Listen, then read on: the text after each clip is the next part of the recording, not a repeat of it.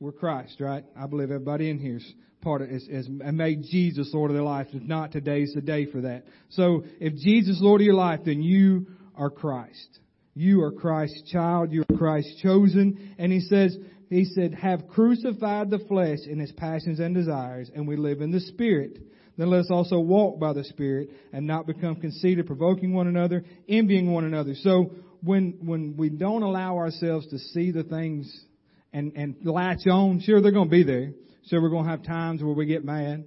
Sure, we're going to have times where we're tempted to these things, but we don't let those things latch on and say, nope, I'm being led by the Holy Spirit today. Then we'll see our life, our attitude, our home life, our whatever's going on around us change because we're being led by the Holy Spirit. And so that's my prayer today, that you let yourself be led by the Holy Spirit, and these fruits that are from Him will just come out, and people will know, hey, that's a child of God. Not because you said anything, but because of how you live your life every day and how you handle situations. So remember that. Remember that today. Let's receive our offering just now. Amen. Yeah.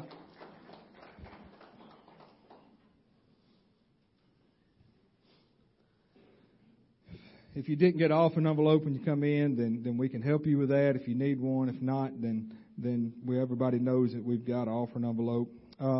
I didn't have any prayer requests presented to me this morning. I did too. Drew's dad, Greg, is in the hospital. We want to remember him this morning. They don't know. He's having some chest pains really bad. They don't know what it is. They're giving him morphine, and it's not helping none. So we want to pray that God's hands and healing's on him this morning, that God will work and move in that hospital room where he's at, and his pain will stop and cease, and no more chest or heart problems whatsoever. So all right, let's pray. Heavenly Father, again, we love you and we praise you. This time that we get to come together and join as one body and one accord and for one reason only is to lift up the name of Jesus. And we thank you for this opportunity in this time. We don't take it lightly. We don't take it for granted, but that we come in here with a purpose to lift your name on high.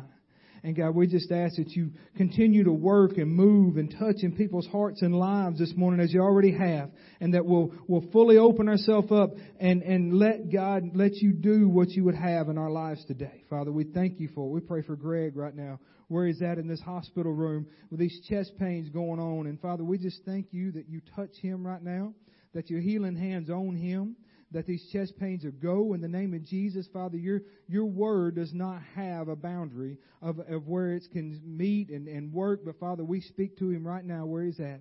And Father, we just send your word forth that he's healed right now. And we thank you for that. Thank you, God. We're going to hear a good report back from it, God, that he's totally healed and no more problems whatsoever. And we thank you that you're working and moving in his life. Father, we just ask that you just, again, touch and move in this time. Be with Pat as he comes, bring the word this morning. Father, that he has boldness, clarity of speech, clarity of mind, that we can understand and know what you have for us today in the word that you've given him. And we thank you for it, Father. We ask that you bless this time of giving this morning. You just touch and move in people's hearts and lives. In Jesus' name, amen.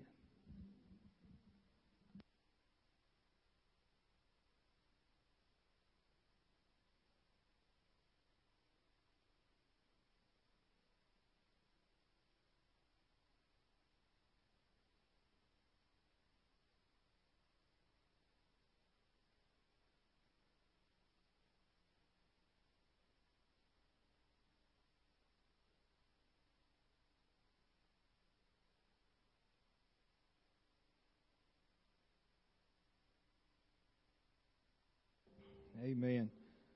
A couple other things that I forgot announcement-wise before Pat comes. The Vacation Bible School will be June 21st, or 14th, 21st, and 28th on those 3 Wednesday nights from 6 p.m. to 8 p.m. So we met last week, and people volunteered to lead different things. Don't forget that. If you volunteered to lead, if you want to help out, then go see Jenny, and she will get you somewhere and get you something to do. But there's T-shirts. We've got an order form on that back bulletin board. And if you would like to order one, then the money be due today. So if you want a T-shirt, then we need the money in today so we can get those ordered to make sure that they're here in time. Also, the hats. I put that out there last week. If you want a hat with a Victory Fellowship Church logo on it, And then we're ordering those here in the next couple of weeks.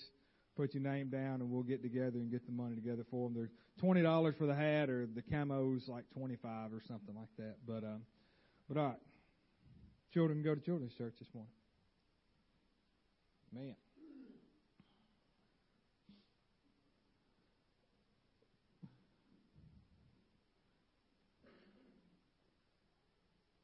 Amen. Y'all ready to receive the word this morning? All right. I'm expecting that you open up your hearts, open up your minds to receive and let God work in your life. Come on, brother.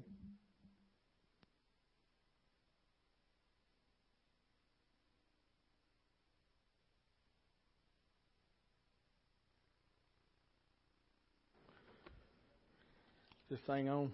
What? Yep, it's on. That's right. Well, it's great to be in the house of the Lord. You know, there's lots of places lots of folks can be, and there's lots of places and lots of folks are this morning. You chose to be here, and it's by no accident you're here. You will be blessed for your obedience and your love. And you have to understand that. Today we're going to talk a little bit about, everybody knows the Lamb, as God, our Savior, that, what He did for our sins. He gave His life in every aspect. He died for the sins that we committed. He died for the sins that we're going to commit. He knows all. He did all.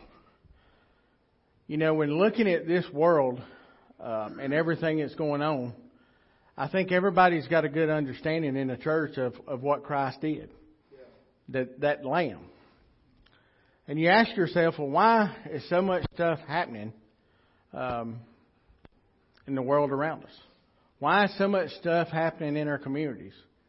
If we can all come together, and those numbers are still high, and we can all come together and say, hey, we're part of the body of Christ, we're Christian, we're following God's statutes and God's laws and God's commandments, then why do we continue to be overtaken? I mean, it's not a world problem. It's not a political problem. It's not a social problem. It's a spiritual problem. So we have continued to allow, and not just in recent, it's not, this generation or that generation or whatever labels you want to put on it.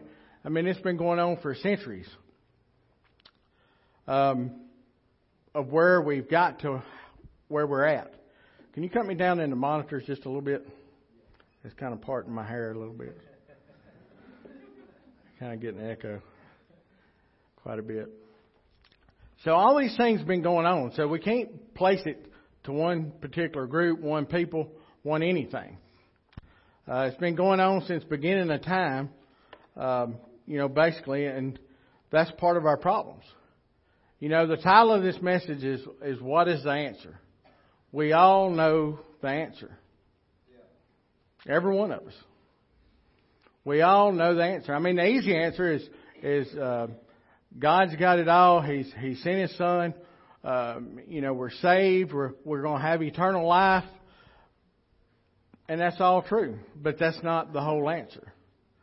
We're good at giving the Lamb answer. But what about that line? Where is that line in our world today? Where is that line in our church today? So, on Wednesday nights, the young adults, we're studying and we're going through different history throughout the Old Testament. A lot of folks just stay strictly in the New Testament. It's like the Old Testament don't exist. But I'm not one of those. And I think there's a lot of us that are not one of those. But I think it's time we start getting back to the basics. Right? Everything we do, so you go watch, the high school football team or the high school baseball or basketball or whatever. You go watch them and they're not doing good. What's the first thing you say? Well, they need to get back to the basics. They need to get back to learning how to field the ball, how to throw the ball, how to catch the ball, how to watch the ball.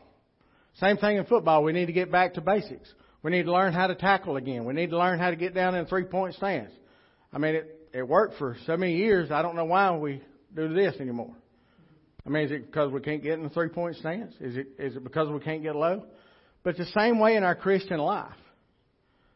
You know, used to, even, 30 plus years ago when I was young and I was in church, you heard a lot of fire and brimstone. But somewhere along the lines, we decided we're going to take the fire out of it and the brimstone. It's all about love and peace and puppy dogs and sunshine. And there's a lot of truth in it. I'm standing before you because God had mercy and grace and come down and gave me a way out. We all did.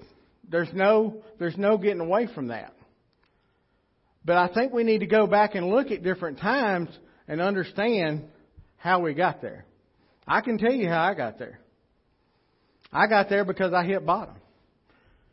I got there because I was afraid I could no longer do anything. I could no longer come out of it. I could no longer fix it. And to be honest with you, I feared what the next day was going to be like. So I turned to God and I gave it to God. We all did that. But somewhere along the lines, we forgot the line. We forgot that some of the things that we can't accomplish and some of the things we can't hold on to, the one thing that is missing from the church today greatly is the fear of the Lord. There's a lot of people out there that will tell you, well, God's not going to do anything. He's not going to punish you. He's not going to strike you down. And there's some truth in that, but there's also a lot of truth in how are we corrected. The Bible tells us they make light of it, but how are we corrected? How do we learn? How do we keep going forward? I mean, he makes references that in the Bible that he corrects us just as a father corrects his own son. So how did we correct our own son? Is that broken? I mean, is there any fear? I mean, we're going to talk about all this, but we're going to go through a little bit of history first thing this morning. It was Genesis 9, verse 11. It says, "Thus I establish my covenant with you. Never again shall all flesh be cut off by the waters of the flood. Never again shall there be a flood to destroy the earth." Never again. And God said, "This is my sign of the covenant which I make between me and you, that every living creature that is with you for perpetual generation." So perpetual, what does perpetual mean? Perpetual means never ceasing, continuing forever in future time, destined to be eternal. So God has started off and He's made this covenant. We all know what happened.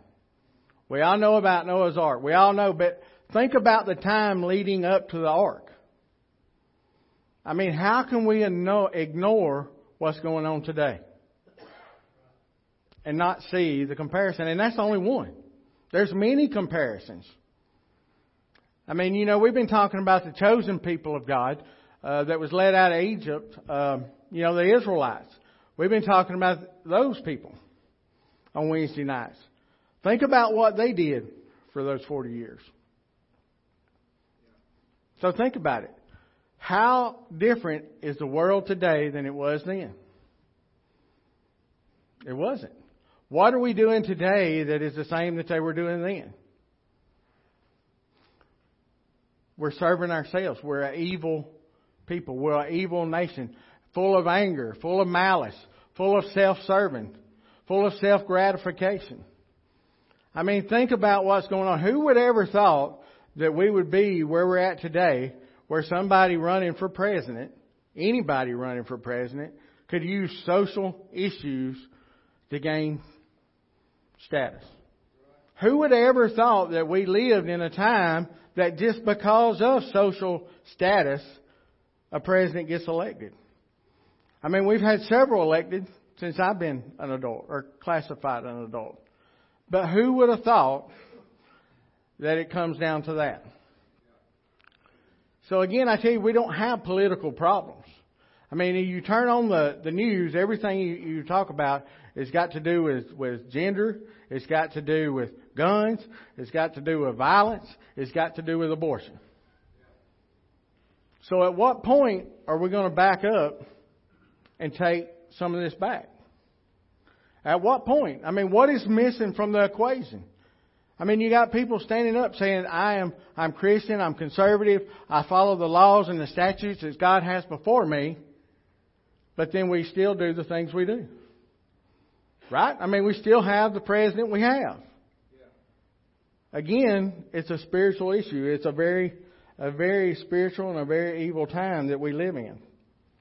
Verse 13 says, "And I have set my rainbow in the cloud, and it shall be for a sign of the covenant between me and the earth. It shall be when I bring a cloud over the earth that the rainbow shall be seen." Verse 15 says, "And I will remember my covenant, which is between me and you, and every living creature of all flesh. The water shall never again become a flood to destroy all flesh." Genesis 8:22 says, "While the earth remains, seed time and harvest, cold and heat, winter and summer, day and night shall not cease." I mean, who would have thought that at some point that we'd have got to where they steal our covenant sign from God to use as what it's being used for? I mean, does that not stir something up in you? That the devil has got in and stole something that when we look to the sky, which is supposed to remind us how great and how sovereign and how powerful and mighty that line that we serve really is. We're missing that. God is calling for warriors. Both loving and strong. Both sensitive and victorious. I mean, think about the essence of love. Think about where you're at, how many children you've had, or grandchildren, or nephews, or nieces. Think about why you correct them. Think about it. It's because you love them. That is how big and that is how great love is, but you cannot have it one without the other. Your love is greater because of the fear of what could happen. You know, I don't fear God to come against me with all His might. I can look out around me and see what God has made, and I have reverence and I have fear of what He could do. Not because I've seen it, but because I've read about it. Jesus come and did not take His salvation for us was not an escape from punishment. And that has continued to be what is preached in a lot of churches today. I mean, the Bible talks about end times. There has to be a great falling away. So the church has to fall away. What are we seeing today? What are we seeing? The church is falling away, and I don't care what denomination you belong to or don't belong to, independent, whatever. Every church is going through struggles. Every church is going through battles. Not just the ones that are publicized. I mean, they all are going through struggles and battles. That is telling us the time is near. Churches are falling away. Now, how can we fall away? How can you, as a member of the body of Christ, a member of whatever denomination, how can you start changing what the Bible says unless you have no fear? Right? So, you know, I've got a lot of young kids that work with me during the summers. We use a lot of different tools and tractors and bush hogs and different things. And so we have to work our way into some of this equipment. So a chainsaw can do a lot of damage. It can do a lot of damage to you. You have to work at it. You have to think about it. You have to be conscious. You have to have a respect for it. Everything we come in contact in life, we have to understand both sides of it. So just like a chainsaw, I don't not grab the chainsaw because I'm scared of it. I respect it. Right? I mean, we use all these things. I don't not turn the light switch on because I'm scared that the electricity is going to electrocute me. I respect it. I know how it works. I know that there's a danger associated with that. What are we missing in the world today? We're missing that fear. Somebody has convinced the masses that there's no fear. There's no correction. And the correction comes in a hug. Right? Well, it does. There's some truth in that, but that is not the whole truth. I'm speaking from personal experience. When God has corrected me, I've been on my knees and I've been crying. I'm not scared of any man walking on 2 feet. Never. Never have been. And it's not that I was so mean or tough. It's probably because I wasn't that smart. But when God corrects me, He takes me down to where I need to be. And to think we serve a God that we're just going to hug it out. And there's a time that He hugs me. There's things that I've done that He's hugged me about. There's things that He's reassured me, His love for me. There's things that He said, I don't really have to reassure it. I gave my only begotten Son so that you should have life and have life eternal. I want only great things for you. I want the best things for you. But you live in the world that you live in, and so there will be suffering. Just as my Son suffered, you shall suffer. But none of us suffered and has suffered to the point of blood. We hadn't had to give our life. Maybe we will never have to give our life. But again, we have to understand that where it is, where the fear is, we have to understand the similarities in the world today and the world back then. In the very beginning, we have to understand these things. I want you to think about, so why is the things that we get involved in the world, why are they so easily dealt with? Why is it only the things of God that we have so many challenges with? I mean, think about it. So, out in the world, we have to go to work, we have to make money, we have to provide for our families, we have to do all these things, right? So why do we seem not to have an issue with being obedient in the world?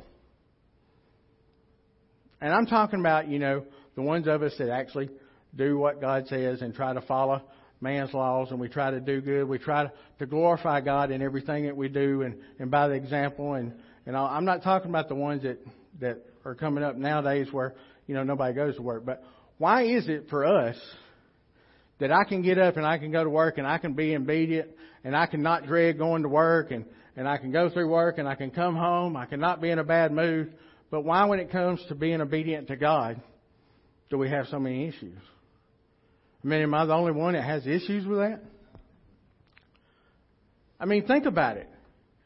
The things of the world seem to just roll right off us, like water off a duck's back. Things for God, we really have to concentrate, meditate, pray, and work, and sweat, and toil, and worry, and anxiety. Why do you think that is? Because that devil that we thought we were better than and smarter than, that's been roaming the earth for thousands of years, he's done figured a few things out, right? Right? He's done figured lots of things out. Productivity. So how many, when you go to work, you've got to get X amount done, right? What happens if you don't get it done? Don't got no job. Ain't got no money. I mean, what happens at your home? What happens when your daddy says, all right, today I'm going to work, son. You're out of school for summer. I want this done, this done, this done. What happens when you don't get it done? Do we have a timeout? Maybe. I mean, and I'm not against timeouts. I would love. It just didn't work with my kids. Now, I'm sure there's some out there that it works with. I've heard stories and I tried it, but it didn't work. But what happens when we don't get it done? What happens? What happens when God commands us to do the things He's commanded us to do and we don't do them? I mean, now granted, He has mercy, He has grace. Just like fathers has grace. I mean, you can ask my kids, the first time they disobeyed me, did I come at them with the back door? No. I didn't. And God's not. But there's a limit to this. Just like, think about how long it took to build the ark. Think about how long Noah preached and nobody was added to the Lord. Right? Think about it. Think about who sealed the door on the ark. Did Noah hang on the side of it and screw it off? You know, with wood pegs or steel or whatever, you know, they could fashion back in the day. Did he seal it off? I mean, a lot of people don't think about that. But think about who sealed the door and why he sealed the door. I mean, that's pretty monumental. That's big. That's huge. God sealed the door. I mean, think about the magnitude of that. Why would you not fear what you know already? How many perished in the exile when they led the people from Israel out of Egypt?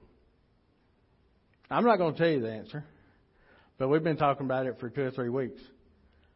But I challenge you to look it up. How many Israelites made it into the Promised Land? Not going to give you that answer either. I mean, there was bunches of people left Egypt, and not all just Israelites. Does that mean that we serve a mean God or a bad God or an unloving God? No. Look at what He did to get them there. Look what He did to get them there. And then look at what they did. I mean, how easy is it to complain? I mean, it's hard not to get caught up in everything that we got going on in the world. When everything you flip on is just garbage. But if that wasn't bad enough, the sad part is it's infiltrated our churches. So how many churches look real similar to what the world looks like? How many things have we got going on in church that should not be going on in church? How many things do we question? You know, I heard, we talk about it quite a bit. You know, we talk about the country we live in and our freedoms.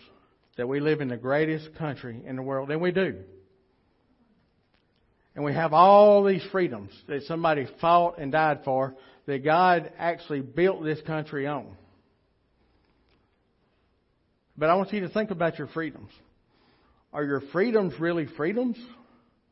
Or what we love in is the fact that we finally got to a point in our society and in our life that we're free to do whatever we want, how we want, when we want, with no recourse. Think about it. And so we even do that in church. We got churches splitting, not just because of moral issues, but because they cut trees where they want to put a playground and somebody got mad because they cut this tree. Or we play contemporary music and we don't play old music. Or we have groves leaving because we don't have any contemporary music and it's just hymnals. Or we don't have Sunday school. Or we don't have children's church. Think about when church started. And you can start seeing some similarities of the world we live in today and what our church has done. I can remember when I was going to church, we had Sunday school before we had church, right? You know, so we come and we had a Sunday school class and it was broke up, different age groups, and a lot of people had that. So somewhere along the lines we kind of, some of them had that, some of them didn't, some of them had like children's church. So you have children's church, and then now churches have got like youth. So we have a youth service geared just for the youth. Is the country we live in a better place today? Just say, and my dad, he's like old as dirt. So from the time he started till now, yeah, he's right back here. So are we in a better place spiritually and physically than what we were? So I didn't have children's church. What I had is I sat right there with my mother and my daddy. And guess what I had to do? Behave. Guess what I didn't do? I didn't behave. But guess what else happened? Is I ended up behaving. Right? So, and I'm not saying that there's anything wrong with any of these things that we do, but we got to have structure. We got to have a family. So, Ronald Reagan even made the statement that, how this country can be destroyed, and I'm paraphrasing, is basically destroy the family. All right, so how many here is in a broken home? I'm raising my head because I am. Right? I no longer have a broken home. Now, there's some physical aspects of it that is still kind of broken. And some days it's easier for me to deal with than others. But my God, the healer. My God, the Savior. My God, the victorious. My God that created everything we've seen coming here this morning. My God that gave us a place to gather in His name. My God that helped a man part the Red Sea. My God that raised people from the dead. And I say, Luke, there's the interesting story. We're not going there. My God that raised people from the dead is the same God that will repair my family. Are they repaired yet? It depends on what day. We're working on it. We have lots of children, lots of adults that all come from messed up homes, right? So, if my God is all that, then can we not get through it? I mean, look at everything that's happening. Again, we're not trying to throw off our problems. We're trying to fix our problems. But the church is kind of doing what the government is doing right now. So rather than going to the root and discussing the root and figuring out the root, we're trying to put Band-Aids on everything. Right? I mean, that's what they do. So this side of the church is offended by what I just said. So we're going to put a wall up and they're going to be able to hear it. This side likes it, so we're going to praise them and we're going to give them some money and then we're going to give you more money because you don't like it. Right? So tomorrow we're all going to go to work and everybody's going to make the same. Whether you work or not. Again, a lot of times our churches has turned to that program, and I don't think we're in a better place today because of it. And I don't know when it happened and why it happened. If it was my generation, if it was one, it does not really matter. What matters is what we do from this point going forward. So Romans 6:23 says, "For the wages of sin is death, but the gift of God is eternal life in Christ Jesus our Lord." So again, the wages of sin is death. So God tells us that if we sin, the wages of it are death. Not just spiritual, but physical. Not just eternity, but today. I mean, think about it. How much more common can it be? You engage in wrong activity, and there's a good possibility that you're going to end up wrong. Right?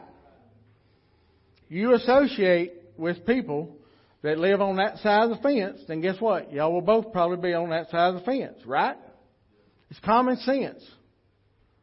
The Bible does not say that your salvation is a get out of jail free card. It says, Romans 6:15 through 17, or 15 through 16 says, "What then? Shall we sin because we are not under law?" Right? Because we abolished. And some people think that means that we just take the Old Testament and we just rip that part out or just go by the New Testament and we ignore everything. Right? That's not what he's saying. He said, "So what then? Shall we sin because we are not under the law but under grace?" Certainly not. Well, I don't remember a whole lot about English class, but, certainly is a pretty strong word, and not, and then that thing at the end of it. What's it called? Yeah, what's that called? An explanation point. What did they tell you in English? I remember a moment of it. But they said, hey, that is a huge point there. Certainly not. Now, I know me being a corn picker, if I can understand that, then it shouldn't be that hard. We shouldn't be left up to everybody's interpretation of that. What then? Shall we sin because we are under law, but under grace? Certainly not. I mean, is there any way to take that? So again, God's correction is not the same as God's salvation. You know, God corrects us. Why? Because He loves us. God corrects us because He wants us to do His will. God corrects us because He wants the best for us. God corrects us because He doesn't want any to perish. Any. Any to perish. He corrects us because He wants us to share with one another. I mean, think about it. When you were little, and of course I did it, I did everything the hard way, I think, growing up. So I learned a lot of hard lessons, which just made me pretty tough. But you know, the stove is on. I mean, really, you can feel the heat off of it, right? I mean, I know that as an adult, but when you're young, you know, you're just, I don't know, it's like your nerves and your brain's not connected. And so by the time your brain says, hey, that might be hot, you done touched it, right? So what do? Do you not ever build a fire? Do you not ever cook on it? Do you not ever use it? Again, we persevere. We go on. We learn. And we continue to learn. It says Hebrews 12:7.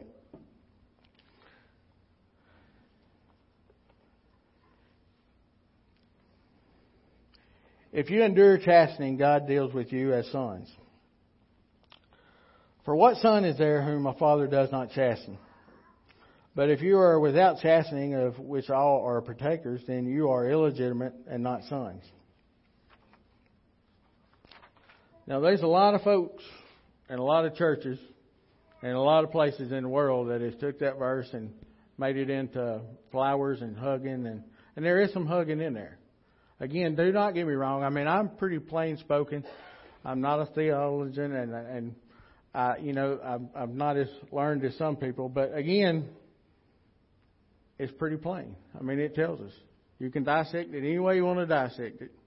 And it still says the same. God chastises us.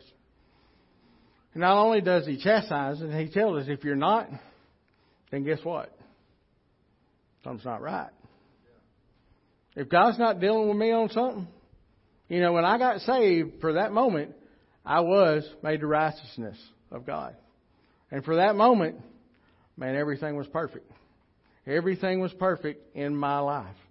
That moment, nothing was wrong. It was great. And then what happened? I left that moment. You know, you get in the world, you get around people, you start listening to things, and then, you know, things get twisted up, word gets watered down, and then next thing you know, you're right back where you started.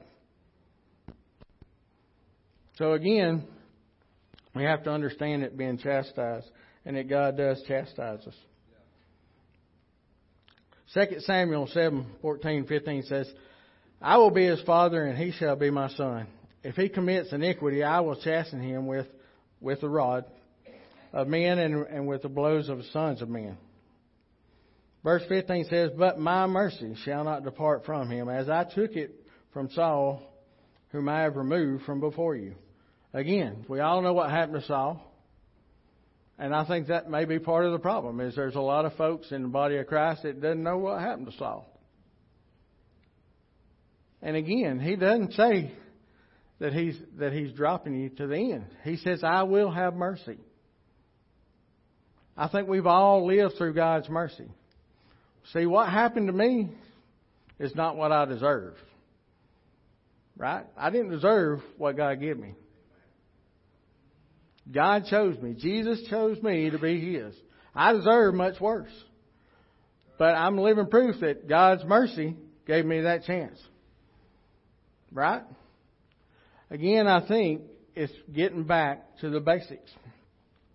It's getting back to understanding that fear that we have is fear. I mean, there's no other way. A fear of the Lord will help you overcome the fears of this world. Right?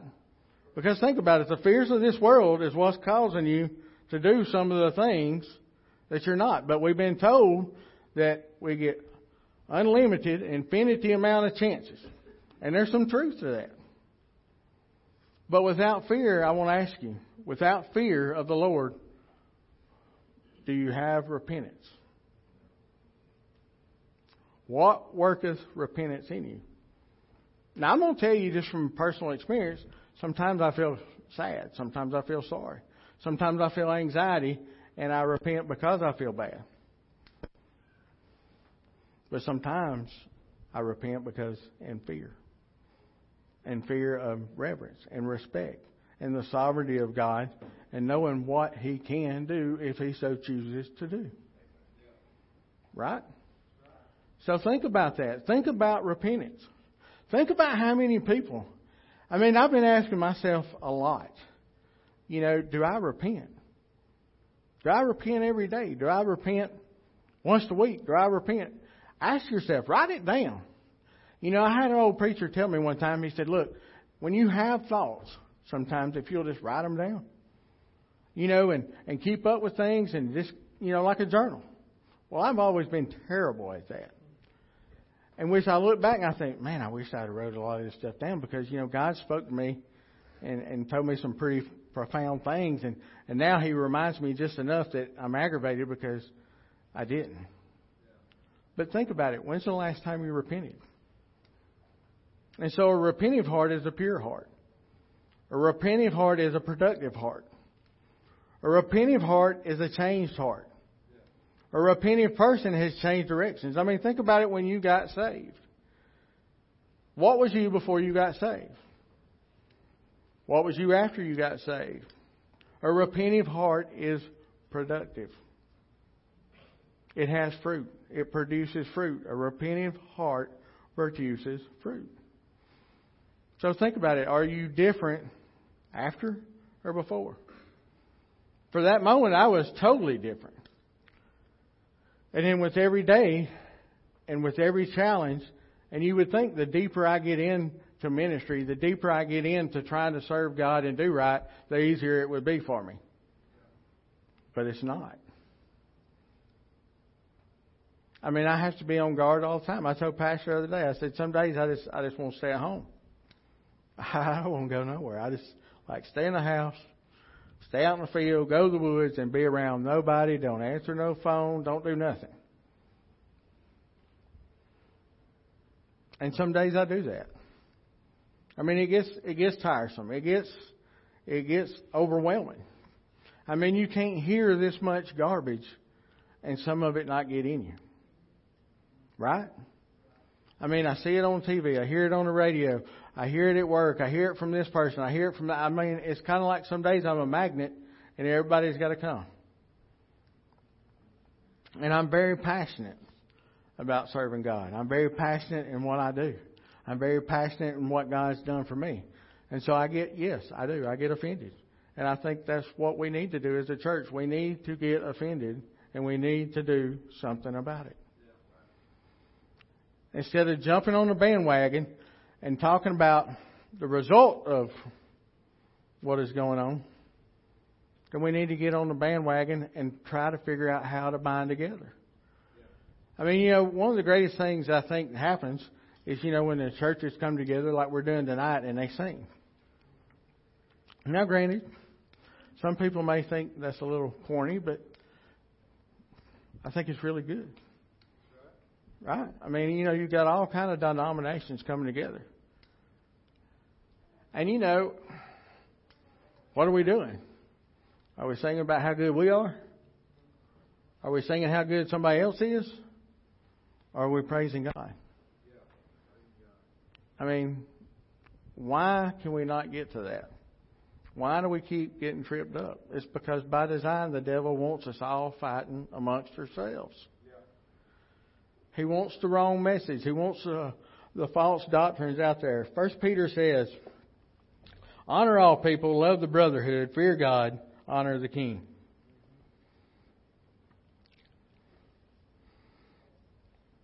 Proverbs 13:24 says, he who spares his rod hates his son, but he who loves him disciplines him promptly.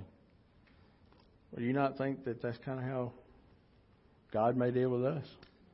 I mean, are we not made in His image? Made in His likeness? Is everything else that God does He not call us to do? Do you not think that maybe He might correct us that same way? Look, so I can tell you, I've lost it a few times as a Christian.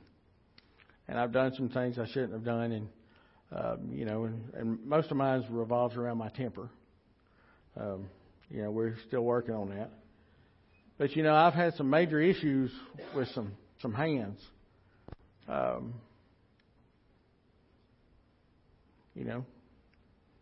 got mad and I took things into my control, and then, my hands swelled up and fingers don't work good, and, I can't really feel a whole lot with them. And so,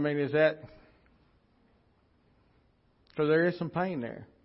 There is some things that God will allow you to be stupid enough, and then as soon as it's over, He'll go, that's pretty good, wasn't it? Do it again. Huh? Well, how many times do you think I did it? I didn't have to do it. Many times. There's a quote from and I'm not a big fan of John Brown, but I like the quote. It says, to fear God is to love Him so that His frown, get this, so His frown would be your greatest dread, and His smile would be your greatest delight. Right? That's pretty good. So making God frown would be the worst thing you could ever do. And making God smile could be the greatest thing you ever did. Yeah. But can I tell you, it's going to be hard to do without fear and reverence and respect. Right. If it is so easy to do, then why are we not doing it? What fruit, as the body of Christ in the United States, are we showing? And I'm not saying Victory Fellowship or the Baptist Church or Church of Christ. I'm saying as a country, as a body of Christ, what is the fruit that we show? What is missing from our walk with God? It's fear, it's reverence, it's respect. I mean, all you got to do is flip on the news and see all the things that's going on inside the church. We all live and know people at various different churches, and we know the struggles that everyone is going through. And what is missing? Maybe not from the church itself, or maybe not from the pastor, or maybe not, but from the body, which has many members. There's lots of members that has not a fear, nor a reverence, nor a respect, or understands the sovereignty of God. Understands the meaning. Understands the great power and the great might that God has. They say they understand the great love, but how can you have that great love for somebody if you do not correct them? I mean, is that not like working against itself?